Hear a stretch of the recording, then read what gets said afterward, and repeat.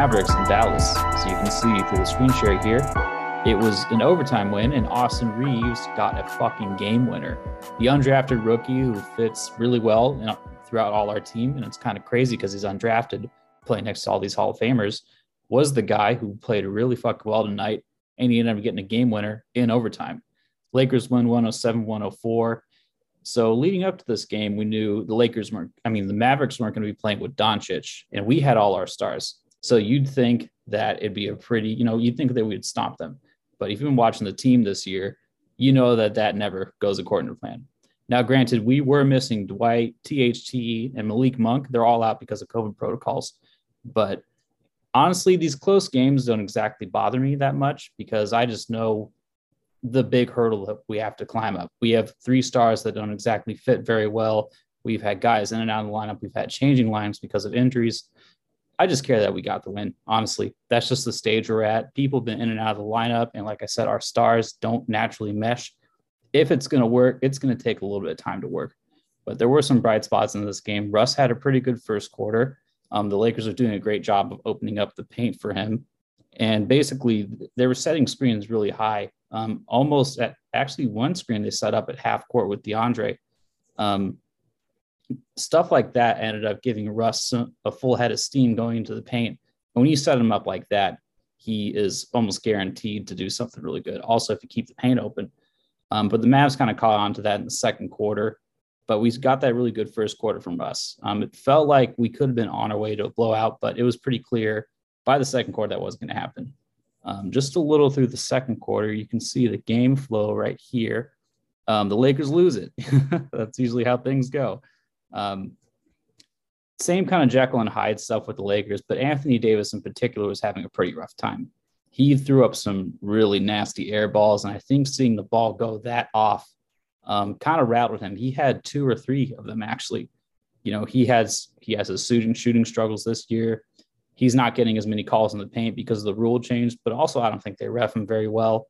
But you can see him getting visibly upset with himself after timeouts. It all kind of made me start to weigh the mental side of AD's struggles this year. You know, physical things like his changing body type, more muscle mass, in his shoulders that he added on to play center. That can all play a part too. But I think that it could all be compounded by the mental state that he's in. He did slightly adjust his shot when it has been going through. And we've seen this in a couple games where his offense is bad. He'll focus more on defense. He did have one fuck up at the end, though, where he doubled a guy who was driving. And the guy, LeBron, was actually guarding him. Guy drives to the paint. AD is on the 3-point line. He doubles him, which leaves Max Kleber open at the end for a bank shot to tie it up.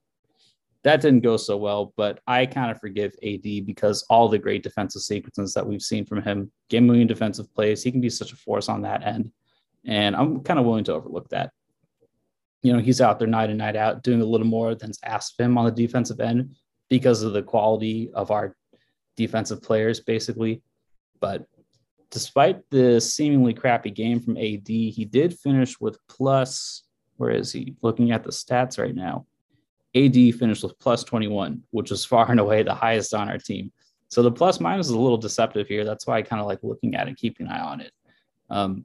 You'd think AD was having this really god-awful game, and he kind of was offensively, but he was still holding it down. Basically, what that means is his team didn't really give up the lead that much when he was on the floor. He kept it high in the plus-minus department. LeBron was actually -6, although I thought he did pretty well tonight. LeBron finishes with 24, 3 rebounds, 5 assists, a steal. But he finishes with a -6 there, so that was kind of surprising. AD did a really good job, I think, just keeping us afloat. He started prioritizing rebounding a little more. I think he kind of cracked it down on defense, except for that play at the end. But the offense continues to be a struggle. And we all know if we don't get championship level AD, the team isn't going anywhere. Kind of like last year, the conversation was if we didn't get AD or if we didn't get healthy LeBron, the team still isn't going anywhere, So that's something to think about a little further down the line.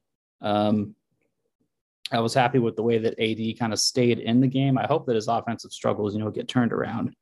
So plus 21 for him. That's great. -6, again, surprising for LeBron. Looking at the Mavs, though, who was really killing us was, where is he? Jalen Brunson.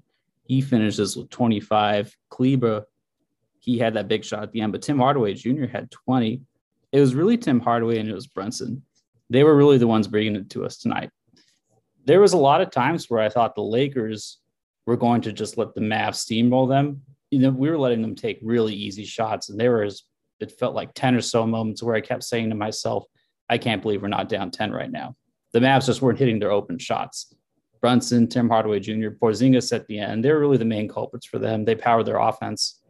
Brunson is good, but it's still annoying seeing him, a non-star, go off against the Lakers, because there is always that one guy who always goes off. Tonight it was Brunson, but we got the win, so that makes that sting a little less. Not at all, actually. If we get the win, then who cares? On to the next one. But once again, man, shout out Austin Reaves, who got the game-winning 3 at the end for us. He got assisted by Westbrook, and also shout out Wayne Ellington. He's the one who got the 3 to tie it heading into overtime. So Wayne Ellington ties it on a wild 3. This is right after he shoots an air ball, too. A lot of shitty air balls tonight between him and AD. 9 points on the night, 3 steals, some really good defense by Ellington tonight. I think his defense is kind of coming along. Interested to hear what you think in the comments or whatnot, because I think Ellington, he kind of struck me as a guy that is his offense going to outweigh his defense. I mean, Miami did not want to sign him after all. But the last few weeks, I've really come around on him. You're not going to get amazing defense every possession. Possession to possession, sorry. But I think under Frank and the guidance of even someone like Phil Handy, who took Kuzma's defense up a notch, I think we can get to a point with Ellington where he's good enough. And we already know the 3 is there. So even if he's not on fire, the defense still has to guard him, which keeps the floor open for Braun, AD, and Westbrook. So thanks, Wayne, for another solid outing, man. Yeah, Braun was his usual self. His defense wasn't fantastic tonight, and he was really a big part of the reason why the Mavs were getting back in that second. Same with Westbrook. His defense wasn't the greatest. The Mavs are really the ones controlling the whole game. See right here, looking at this game flow chart, middle of the second, they get the lead back. They cut away. They cut away at our lead very quickly. They kind of get a little stranglehold in the third, and then we get it back. And then the fourth was really all them until we kind of rallied at the end. But back to Austin Reaves, man. He's got that Caruso effect for our team, and you can't help but compare him because he's a young white guy and he tries his ass off on defense. But I think that's the exact kind of guy we need, which is such a bummer why we didn't keep Caruso. He's a low mistake, high effort player on a team where the inverse is very prevalent. But it's fun to compare Reaves and Caruso, man. Alex was a defensive force with hops for days. Solid 3 if he was feeling it. They're about the same height. Alex has a little more muscle, but he has all that big game experience of an NBA Finals run.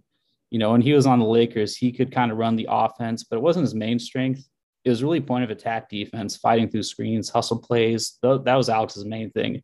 Offense was kind of secondary with Alex. Austin, on the other hand, probably has an even stronger offensive skill set than Alex does right now. Now, granted, I haven't seen a whole lot of Caruso play in Chicago, but I do think his game is pretty much very similar. Austin's got some moves, though. He's being used as a spot-up guy, but even in the game winner, he was a spot-up guy, slightly drifting towards the top of the arc, but we've seen Reaves pull off some, really tough jumpers, spinning fadeaways. He did that like a couple of games ago. Really good to see Reaves get 30 minutes tonight. He's getting a lot of minutes early this year. Then he hurt his hamstring, and Frank has been hesitant on bringing him back fully into the lineup. Well, Frank, it's pretty much fucking time, man. It was apparent after our first game that we need Reaves' skill set. We need his effort. And Reaves is always willing to give it. We need to ride him out as much as we can, in my opinion. We need to give him as much NBA experience as possible. We need to just give him as many reps with the stars as possible because it's all going to come down to reps. That's why teams like Phoenix and, the other teams like Giannis, like the Bucks, that's why teams like that made it so far last year because they had that continuity. And that's still a big theme this year. I can't believe he's just an undrafted rookie, man, but he's that good. He fits into our team, and it's great to see him have a successful night and be the hero of the night like this. His defense, his effort, his three-point shooting, and even his facilitation. He had a really nasty pass to Westbrook. Ended up getting blocked by Porzingis, but you see the little flashes with Reaves. I hope he's going to be with us for a long time, but you know how things go with us. He may end up just being a trade chip, maybe not this season, or, maybe we'll give him a contract, but I hope he stays with us as long as possible. I had a good feeling about Caruso, and I got another good one about Reeves. He's like Caruso. I think he can get to Caruso's level of defense, but he's already further ahead than Alex in terms of his offense. So the Lakers scouting department might have done it again. They might have found another gem for us, man. But yeah, congrats Reeves, congrats Lakers. I don't care that Luka wasn't there. We just need to get the wins, and we need to have continuity. And we got that tonight. We got the win. We built continuity, got the win on the road. I'm happy with tonight. So yeah, that was a short one, but thanks for tuning into the show today. That's all I got for now. Go Lake Show. Happy for Austin Reeves, and I'll see you next time.